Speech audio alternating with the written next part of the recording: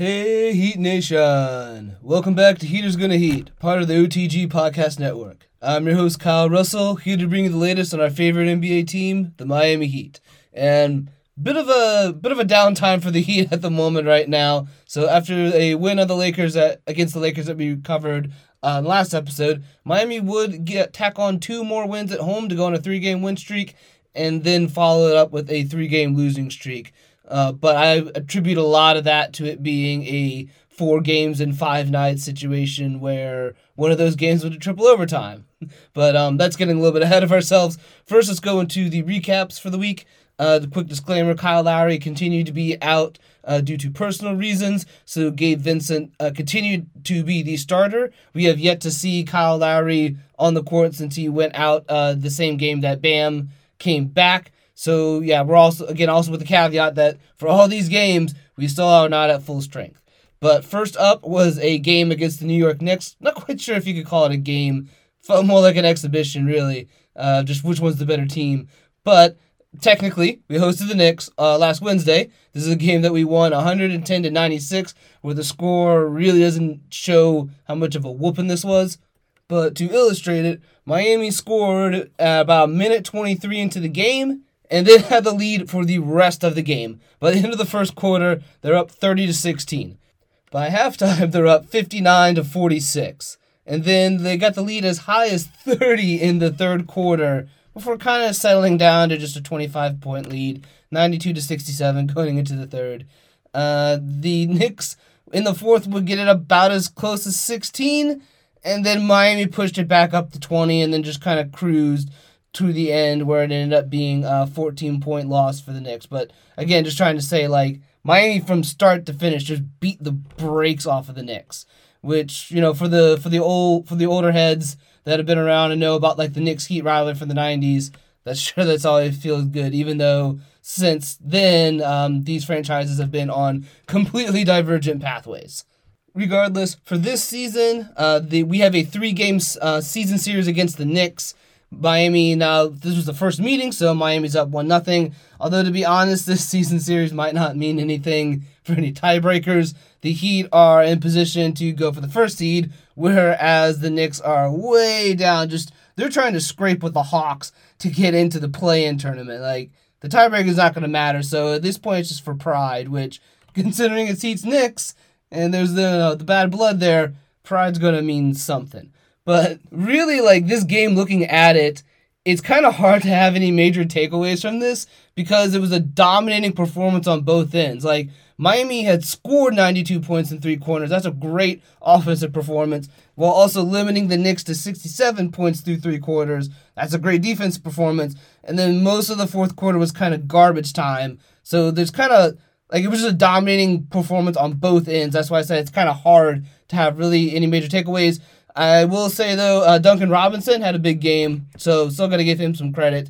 So team high, 25 points, 2 rebounds, 1 assist, on 9 of 13 from the field, and just scorching hot, 7 of 11 from 3. So anytime Robinson has a really great shooting game like that, kind of odd that it's usually with the Heat blowing another team out. Along with Duncan Robinson, Jimmy Butler had a really efficient game to the point of worth mentioning. 22 points, 6 rebounds, 5 assists. So not the biggest point total that we've seen before, but the efficiency is what stood out. 7 of 8 from the field, 0 of 1 from 3, but we don't expect Jimmy to make threes. 8 of 9 from the free throw line. So just really efficient game by Butler from a scoring perspective. And then lastly, really great center play in terms of on the defensive end. Both Bam, who finished with a 99 defensive rating, and Dedmon, the other center, finished with 89. We're just crushing it on defense. That's about it for this one. After this, last Friday, the Miami Heat hosted the Clippers, which was a Clippers team that had been coming off a streak of having comeback performances. I want to say they had one that was a 35-point comeback. I think against the Wizards. Regardless, this is a team that you kind of knew they're going to come in. You might be able to beat them down for 3 quarters, but unlike the Knicks, they can actually make a run at you in the fourth to try to win the game, which is pretty much what happened. This would also kick off a 4 games in 5-night stretch for Miami, so back-to-back, 1 night off, back-to-back. really, really rough from a scheduling perspective. But for this game, like I said, the Clippers been known for comebacks. This is a game that Miami still ended up winning 121-114. And for what it's worth, this ties Miami 1-1 with the Clippers because we had dropped a game to them November, somewhere during that first West road trip. But to go through the recap real quick, Miami was up 28-19 by the end of the first quarter behind Jimmy Butler dropping 10 points. In the second quarter, the Clippers were able to try to mount a little bit of a comeback. The lead shrunk to 6 a few times, but Miami closed out well, and by halftime, they had outscored the Clippers in that quarter as well, and were up 57-45 at halftime. The third quarter, Clippers came out shooting really well. They dropped 35 points in the third quarter, but Miami still outscored them, dropping 39, mainly behind Gabe Vincent, who shot 6 of 8 from 3 in the quarter for 18 points. Miami had a lead as high as 23 before it settled down to just being up 16, up 96-80 going into the fourth. So for 3 quarters, Miami had outscored them and just kept building up that lead. And then the fourth quarter that we all feared came to reality. Fourth quarter, they were still up 16 with 8 minutes left. They'd already gotten through a third of that quarter, and then the Clippers went on a 27-15 run from there, in large part because of self-inflicted wounds by Miami. They had 18 turnovers on the game, but 8 of those turnovers came in the fourth, and this what really helped keep the Clippers back in this and get Miami's lead down to as little as 4 before Jimmy Butler closed out the game at the free throw line. Heat win 121-114. And as far as takeaways from this game, Jimmy Butler has to be it yet again. 26 points, 6 rebounds, 9 assists, 3 steals, 1 block. Not his most efficient shooting night after the Knicks previously. 5 of 12 from the field, 0 of 1 from 3 again. So interesting to see that he's at least trying to get some attempts up.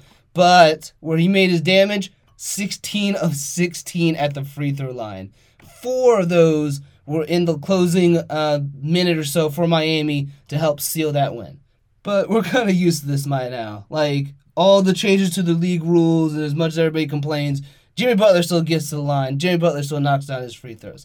Outside of Butler, though, PJ Tucker had a pretty good game as well. Just been filling in great. 18 points, 5 rebounds, 2 assists, 2 steals on an efficient 6 of 8 from the field, 2 of 4 from 3, 4 of 4 from the free throw line, so was able to get there, and was a team high plus 20 in large part, again, because of just the tremendous defense that PJ Tucker always plays. And then last major takeaway for this one, Miami shot pretty efficiently from 3. 15 of 34 from 3, good for 44%. Big part of that, Duncan Robinson continuing some good shooting, 4 of 7 from 3. Gabe Vincent, 7 of 12. I mentioned the 6 of 8 that he did in the third to help Miami outscore the Clippers then. And then, of course, PJ Tucker, 2 of 4. So one of those nights where they didn't get to that goal of 40, which I still think may be a little bit high considering they play Butler and Bam. But, you know, the efficiency was there. They made almost half of their shots. And the most important thing, the Heat put a W in the win column. So after the Clippers game on Friday, the Heat had a back-to-back where they would finish off their homestand hosting the Toronto Raptors on Saturday, which is a game that they lost 120-124 in triple overtime. It's a long-ass game. It was like if anybody's seen Rick and Morty, there was a character that essentially got frozen in time and saw time pass through eons and became a time god by the end of this process. It's kind of how I felt at the end of that game. Back to reality, though. So the first quarter of this game was a pretty good back and forth. Did see Miami down 27-28, mainly being propped alive, again, by Jimmy Butler having a double-digit first quarter, had 11 points this time.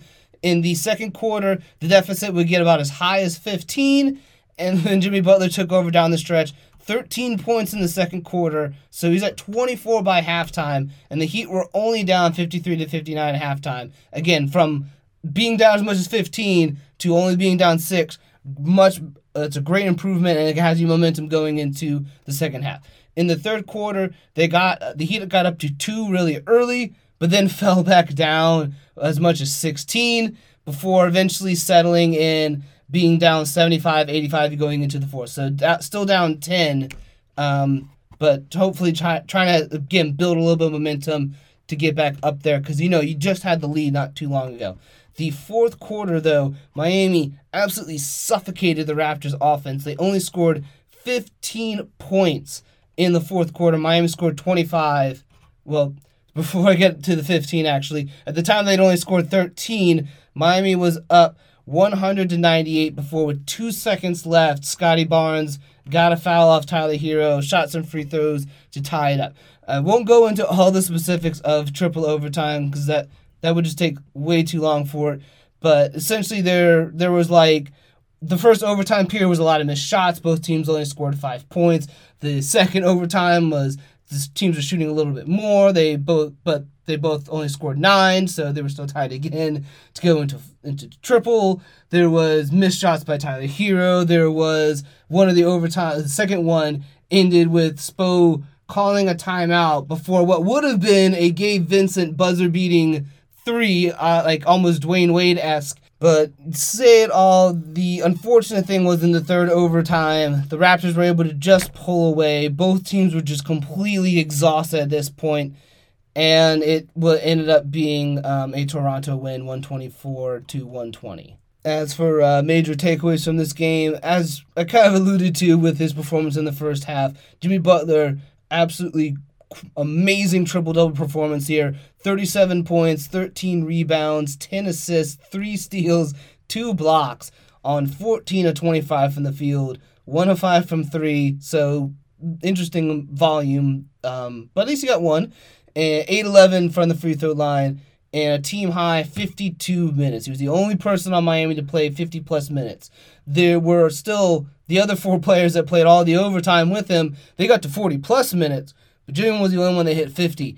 Meanwhile, all 5 of the Raptors starters who played most of the game and then all the overtime, they were in 50-plus minutes. So just trying to, again, illustrate this idea of, like, these teams were exhausted by the end of the third overtime. But outside of Jimmy Butler, no one else really stepped up for Miami. There was nobody else that got 20-plus points. Not Tyler Hero, Bam, Vincent, Strus, Robinson, none of them. Hero especially seemed off. 5 of 22 from the field, including 3 of 14 from 3. Didn't even get to the free throw line to try to shoot free throws at all. And there was some times, like especially in the overtime, where he has these looks that he's had before that have just been automatic, and they're just clanking. And even like his body language, or like if you read lips or whatever, you can kind of tell he's just like, I don't got it tonight. I hope this doesn't mean that he's in a bit of a shooting slump. It looks like he might be based off of the lackluster performances in the other games, but that's kind of getting ahead of ourselves. But yeah, it was very noticeable that Tyler Hero did not have his usual shot making, because if he did, this is the Miami win, like easily. Just give him his usual shot making in any of those situations down the stretch, Miami wins that game. Outside of that, he had a very bad just 3-point shooting night, in part because of Hero, but they went 16 of 50 from 3, which doesn't sound too bad, but that's 32%. Gabe Vincent, solid 5 of 12. Strus, 3 of 5. Robinson, though, 0 of 5, so he had a bit of a bad night. Some of the violent swings from having like really good shooting nights to having really bad nights can make it a bit tricky with Robinson. But credit to the Raptors, though. I mean, they played 5 players 50-plus minutes to win that game. They're a good team. They really are. Got to give them their credit for that. Moving on, though, Miami would then start their last major road trip of the season, a 6-game road trip, starting with the Boston Celtics on Monday. So a few hours before the game on Monday, it was announced that PJ Tucker and Jimmy Butler would be sitting for that game. Butler because of a tweaked ankle, Tucker, I believe, because of knee. They would be back for the following game, so it almost seemed maybe it was a bit more of like scheduled rest, because you gotta imagine those are 2 of your older players, and they played, again, a triple overtime game after holding off a Clippers comeback the night before, so probably good to get them some rest before another game against the Toronto Raptors afterwards. But anyway, like I said, Tucker, Butler not in this game, so it kind of followed upon Bam and the rest to try to get it done. They could not.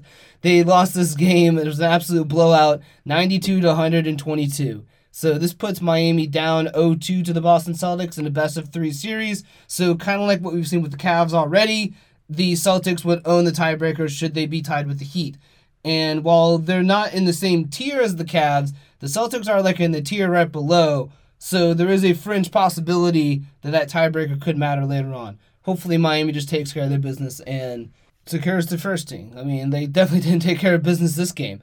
So Miami never even led this game at all. They got outscored 14-27 in the first quarter, which the interesting thing here, though, is despite being down 13 going into the second, they were able to tie the game at 32 halfway through the second quarter. That's pretty much about the end of the good news. They collapsed afterwards, 13-22 the rest of the quarter, to be down 9, 45-54 at halftime. Then when the second half started, Heat never even got any closer, got absolutely crushed in the third quarter, down 70-94 going into the fourth. And it just didn't even stop there. It just kept going until the Heat were down 30, and then they just kind of limped around that 30-point deficit until the end of the game. So just, wire to wire, absolute beatdown. It's kind of the opposite of that situation with the Knicks, where like with that Knicks game, we won so dominantly, there wasn't a ton of takeaways you could take away here. This one, I mean, outside of health, like, man, it would have been nice to have 3 of our starters, PJ Tucker, Jimmy Butler, and Kyle Lowry for this game. Maybe they could have made a difference. But with the reality of outside of that, the reality of what we have is there's not much to take away from a beatdown like this. Max Strus had a good game. 27 points, 3 rebounds, 2 assists, 9-19 from the field, and a career high 9 made threes out of 17 attempts. So good one for Max Strus and his agent when they need to go to the negotiating table. Outside of that, no one else on the team even had 20 points. And the one takeaway from here, though, is Bam was especially passive in a game that you're without your best player in Jimmy Butler. Bam's supposed to be your second best player, and he is usually the one that defers more so to Butler because he respects that hierarchy. But the expectation is that if Butler's not there, the Bam needs to take over, and he did not take over in this situation. 12 points, 5 rebounds, 5 assists, 5 of 11 from the field, 2 of 3 from the free throw line, and a lot of people talking afterwards wondering what's going on with Bam Adebayo. We'd have a bit of a bounce back the following game, which is good. So the next game was the last one that we'll cover for this one at the Toronto Raptors Tuesday. So this is the 4th game that they've had in 5 days, playing the same team twice. They've already had the Clippers come back. They've already had the triple overtime. Then they had an absolute beatdown at the Celtics. And now they're coming in against this Toronto Raptors team again. And yeah, probably you already know they lost 106-110. They would have Jimmy Butler and PJ Tucker back at least. However, it was not enough. And this does put Miami in a best-of-4 series against the Toronto Raptors. It puts them down 1-2. So Miami needs to win that last game to make it a tiebreaker because, like with the Celtics, there is a fringe chance of the Raptors, who are in that tier with the Celtics, like right below where the Heat are, if they were to go on like a really big run or Miami were to slip, that the tiebreakers could matter. Going through the recap real quick, Miami had a really strong first quarter, mainly behind Bam Adebayo, who came out aggressive from the start, had Miami up 32-22.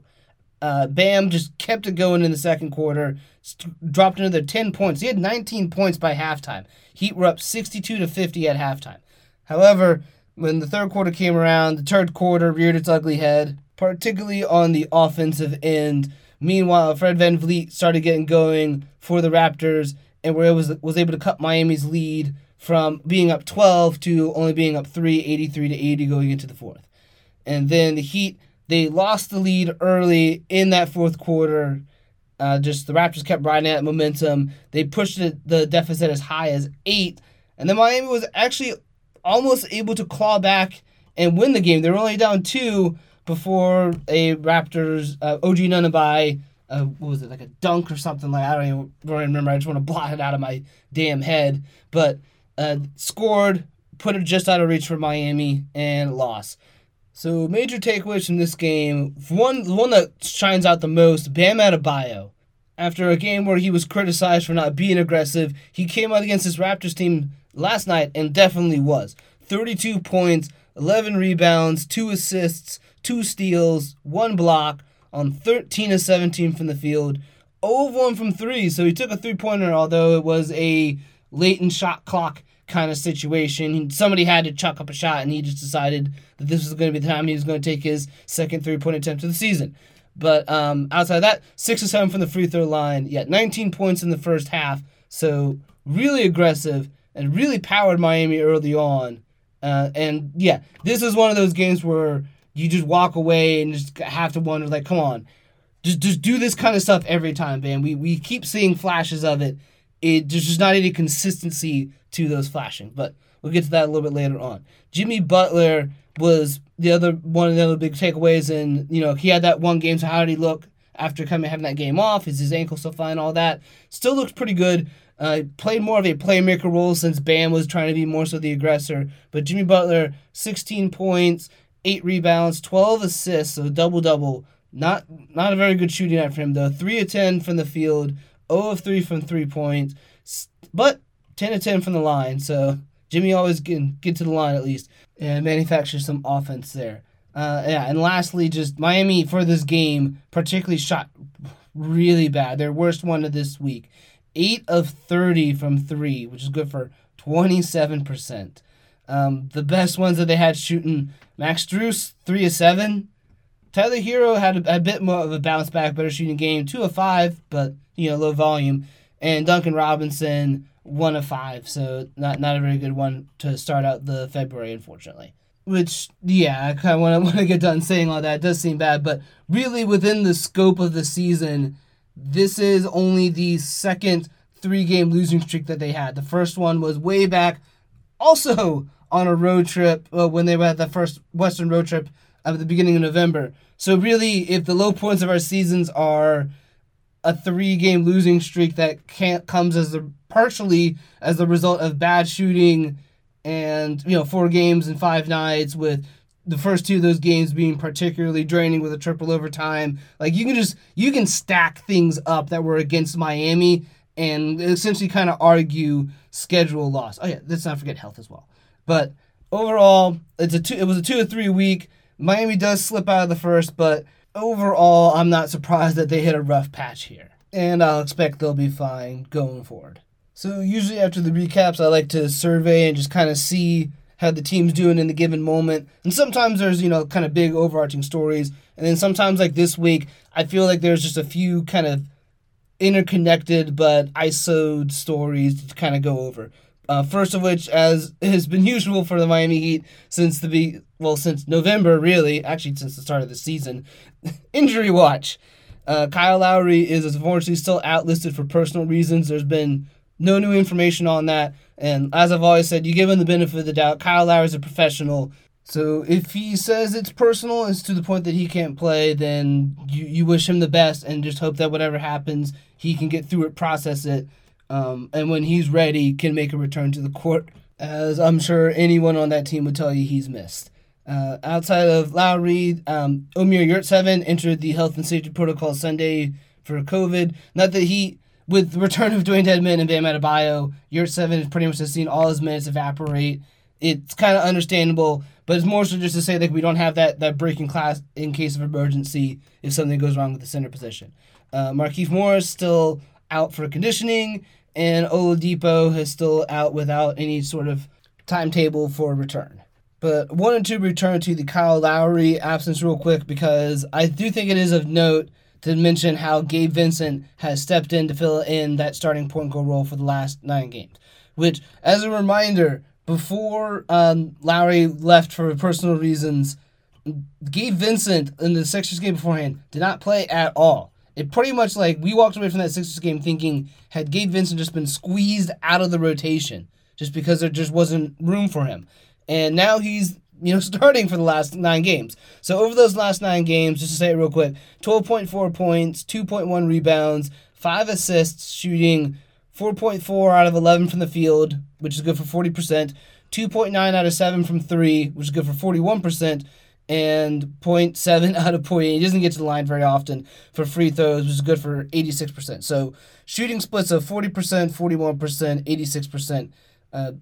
He's not that great once you get within the arc, obviously, but he does a pretty damn good job spacing the floor at 41%. And really, I think Gabe Vincent has done a phenomenal job in being like an almost ideal backup point guard, and that he's almost more like a combo guard. So like he has that point guard ability where he can get teams into sets, he can set up others, or he could pass the ball off to somebody like a Jimmy Butler or a Bam Adebayo and then work off ball instead, kind of like a shooting guard. So in that regards, like I'm very, very impressed with what Vincent has done, kind of bring that combo guard mentality in there. And then of course we already know Gabe Vincent plays great defense. He'll pick up opposing players full court and will switch as well. Sometimes even switching on the bigs, although that's not obviously the most ideal matchup. But just to say that he does sometimes have that ability.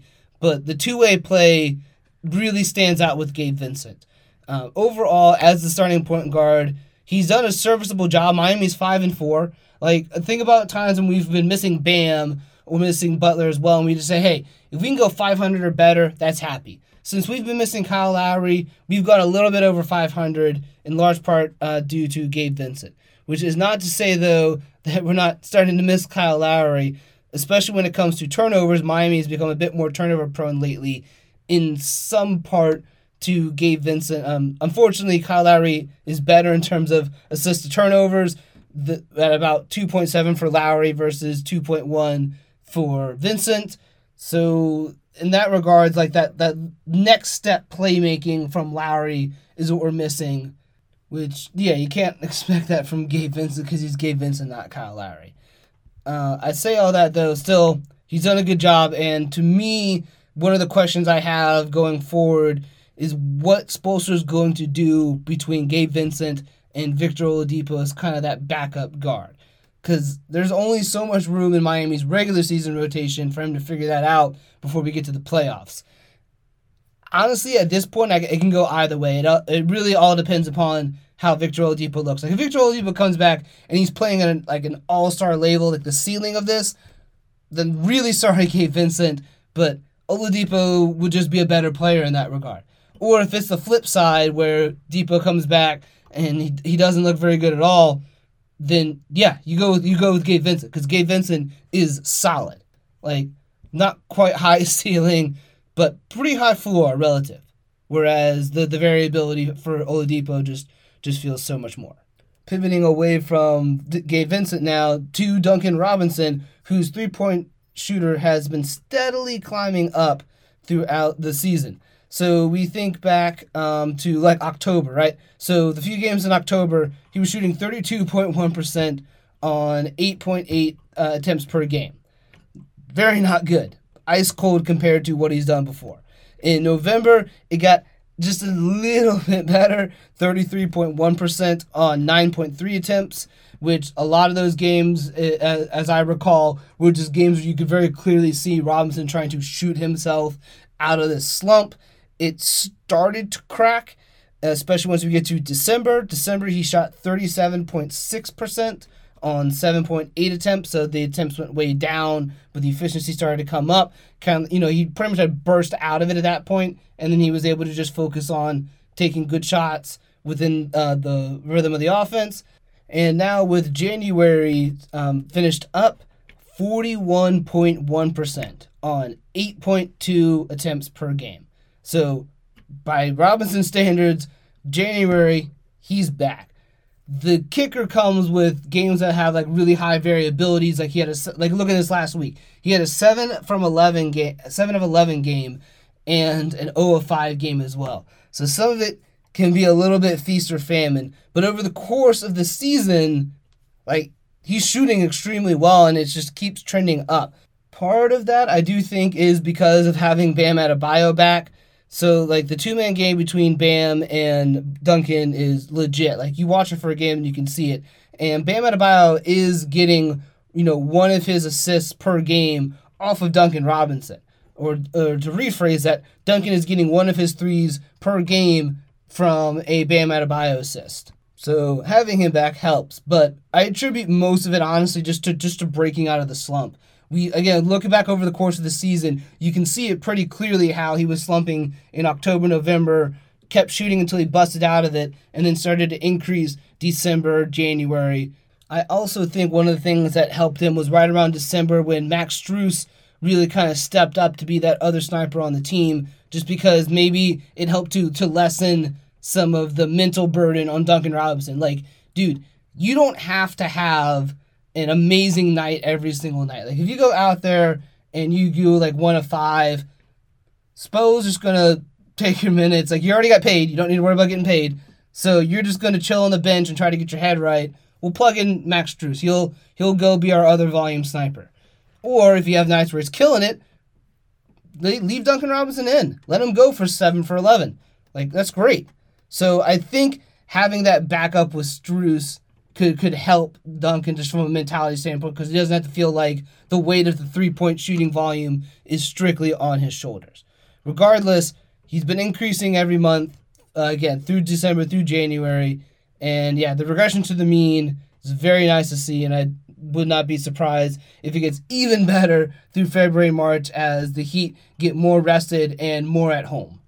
But to pivot one more time from Duncan Robinson, mention him a little bit, Bam Adebayo, and specifically his aggression since he got back from the thumb surgery injury. So in the 9 games Bam Adebayo has been back, which again coincides perfectly with when Lowry ran out. So he's not played with Kyle Lowry since November. Bam Adebayo, 17 points, 9.6 rebounds, 4.3 assists on 6.4 out of 12 from the field, good for 54%. 1 missed three-point attempt, and 4.1 out of 5.2 free throws per game. It's good for 79%. The conditioning was still great. The injury was to his hand, so he was able to keep up with that. His defense, absolutely crushing. It is only the question of his ability on the offensive end. And for that, it's dependent upon how aggressive he is, which is why I preface this part with talking about Bam's aggression. So we have seen, since he's gotten back, some times where like he'll do some takeover ability. Like when we think back to the Portland Trailblazers game where Bam completely took over down the stretch. It was like 10 points and bone-crushing defense on both ends, on the defensive end to secure that win. And then we just saw it with the Raptors game last night. Like, this dude can take over. Like, if you feed him and he has that right mentality, he can go out and it almost looks like he can get 20 easy every night. But the 17 points that he's been averaging is about in line with where he's been from last year to this year, which brings us to the other point, in that I feel with Bam Adebayo, we've been almost stuck in the same spot for about a year now, where we came out of the 2020 finals, the bubble run, and one of the things that really stood out to me was Bam Adebayo is the decider about whether or not Miami really wins a championship. If he can take that step to an all-NBA level. Like, he showed up against the Bucks and helped contain Giannis. And then he was critical to getting past the Celtics at the finals. And then against the Lakers, he goes down, and it's no shocker that when he goes down, Anthony Davis goes off and that series gets out of hand. So after that, we saw in the follow-up season, the 2020-21 season, we saw Bam start to become a little bit more aggressive, but it still looked like he had to be coaxed into it. And that is where I feel we've been stuck for the last year, where we look at Bam and go, all right, come on, man, just be aggressive, go for it every night, you can do this. And sometimes he does, sometimes he has games like the Celtics Monday, where everything's set up for him to go out there and succeed and to just grab that game by the balls, and he just doesn't do it, and it ends up in a brutal Miami loss, and then he comes out and does it the next night, and it's like, great. It is glad to see that you can recognize that you weren't aggressive one night, and then you come out and do it the next night. We've seen that before. The problem is that next step to doing it every single night.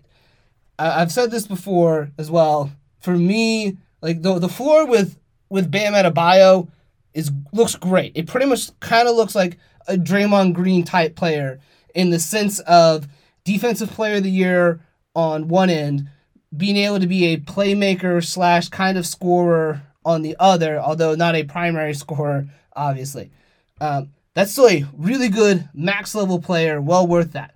The question then becomes, does he end up more like Draymond Green or Nikola Jokic? Which the difference there lies in the aggression.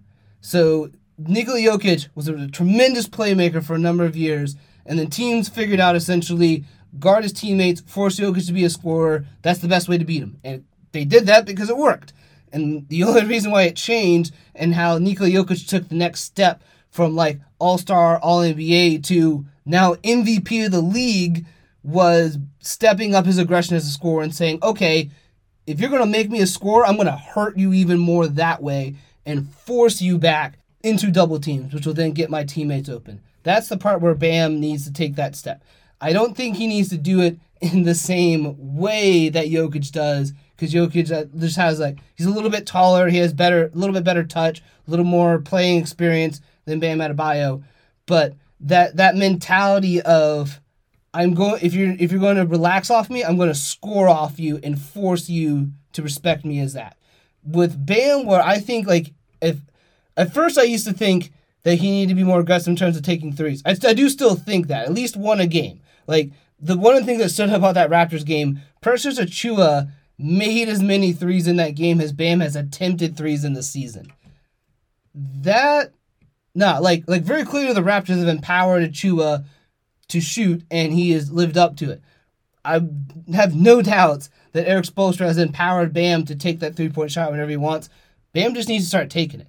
But aside from that, where I think he really needs to start showing more aggression is in drives. Specifically, if he can get a defensive rebound and he can take it on a fast break, take it.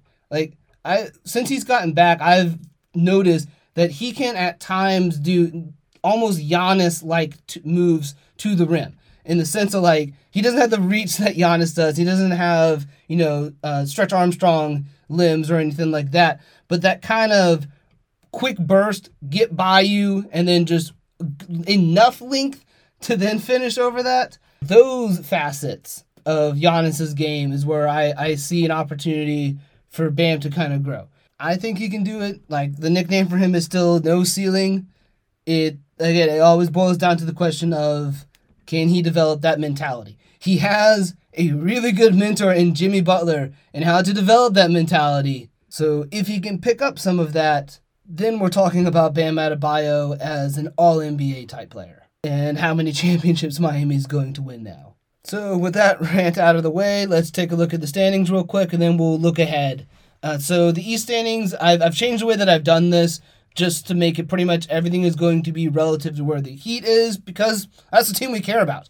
So currently first in the East, this team is one game ahead of the Heat right now. The Chicago Bulls, they were able to rack up a few wins. Miami, obviously, we had the 3-game losing streak. I mean, it's fine. 2 through 5, which is everything from where the Heat are right now, tied for where the Heat are, to half a game back of the Heat, are the Sixers, Heat, Cavs, Bucks.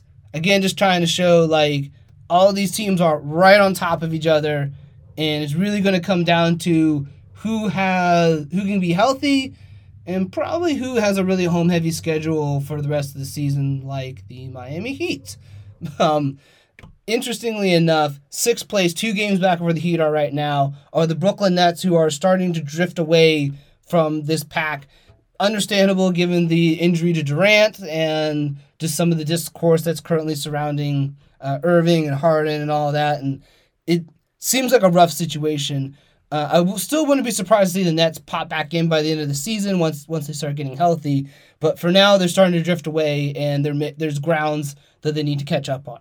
Then 7th through 9th seed, these are teams that are 3.5 to 5 games back over the Heat are. So we're talking about right about the edge of where we would realistically have to worry about things like tiebreakers and the sort for the season. These teams are the Charlotte Hornets, Toronto Raptors, and Boston Celtics, 2 of the teams we saw this week.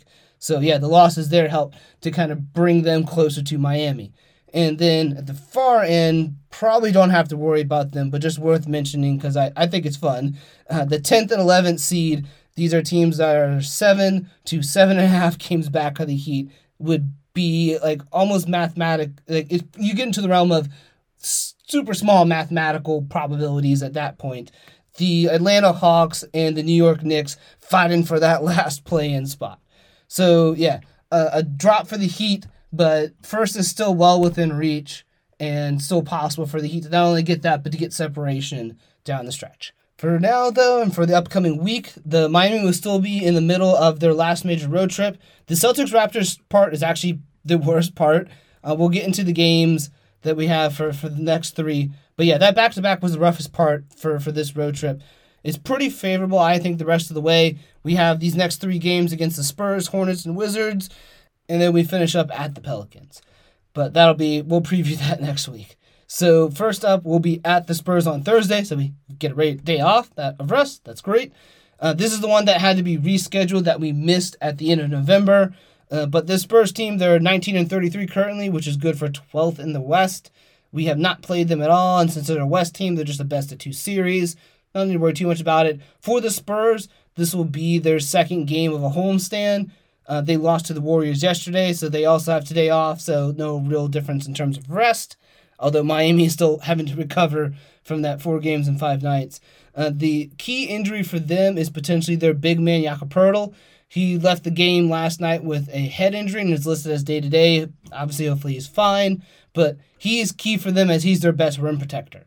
So for defensive end for Miami this game, try to slow the pace down. The Miami likes to run at a slow pace anyway, but this San Antonio team likes to get out and work at a high pace. 5th fastest pace in the league specifically. So slow that down. Don't let them get out and transition on you. And then try to force them a lot into just mid-range and threes because they don't shoot them at great percentages. And then, guard DeJounte Murray, who's their, almost all-star level player. But nothing... the Spurs are a bunch of really great role players that do not have a star to surround themselves. So long as you treat them as such and make sure you come at them respectfully, then, I don't think they're terribly hard to defend. And then on the offensive end for Miami, if Poeltl's not in, attack the rim. When a team is missing their best rim protector, you exploit that weakness. And with Bam and Jimmy, Miami can exploit that. But if Poeltl is there, then just try to pull him in and make him contest shots and then crash the offensive glass. The Spurs are 27th in defensive rebounding percentage, which conversely means they give up a lot of offensive rebounds to their opponent. Take advantage of that.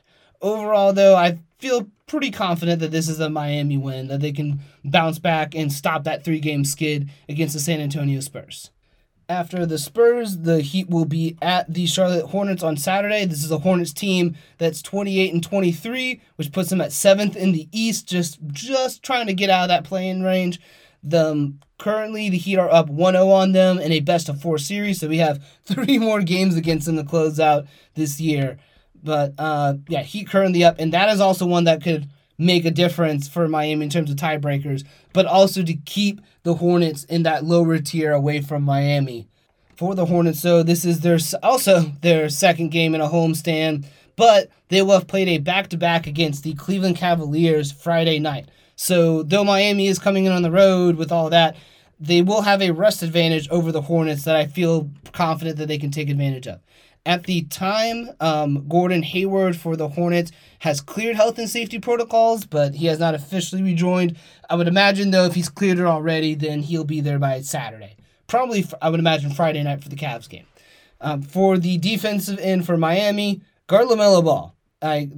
Seriously, limit his playmaking, keep him out of transition, put your game plan all around keeping that dude down. And kind of like with the Spurs, limit pace. The Spurs were the 5th fastest team in the league. The Hornets are the 2nd fastest team in the league. So do everything you can just to slow that game down. Don't let them get out and run. And then on the offensive end for Miami, well, the Hornets while they have a top 10 offense, they have a bottom 10 defense, 26 in defensive rating. So, there's holes all over for the defense. Just make sure you take your time to find some quality shots and take advantage of a young team that primarily likes to get out and run and grind them down. Because of the rest advantage, and then just because stylistically I feel Miami can dictate the pace of that game, I feel pretty confident that this one will also be Miami win. And then to finish up the week, the Heat will be at the Washington Wizards next Monday. This is a Wizards team that started out 10-3 and has now fallen to 23-27, 12th in the East. They're not even in regards for the play-in tournament at this point. That's how far down they have fallen. The Miami does have a 2-1 season series lead over them and a best of 4 because we're in the same division. However, at this point, it's not going to matter. The Wizards, outside of divisional record, it's not really going to matter. The Spurs and Hornets, is also the second game of a homestand for the Washington Wizards. They'll have last played on Saturday, so they had the same amount of rest as the Heat. And Bradley Beal, their star player, is already listed out. He is supposed to be evaluated sometime mid-next week in regards to a wrist injury. So definitely not going to be playing next Monday, which hurts them a lot because that's their best player. They were a bottom 10 for the defense from Miami. It's not much. The Wizards were a bottom 10 offense with Bradley Beal. So without him, it's kind of like we saw with the Clippers. So long as you don't fall into the trap of playing a really bad team and not taking them seriously, there's not really that much that they can do. Force them to shoot threes, I guess, would be about the best thing I can say. They are 28th in three-point percentage, so Miami does a good job already of funneling teams with their defense into bad three-point shooters taking shots.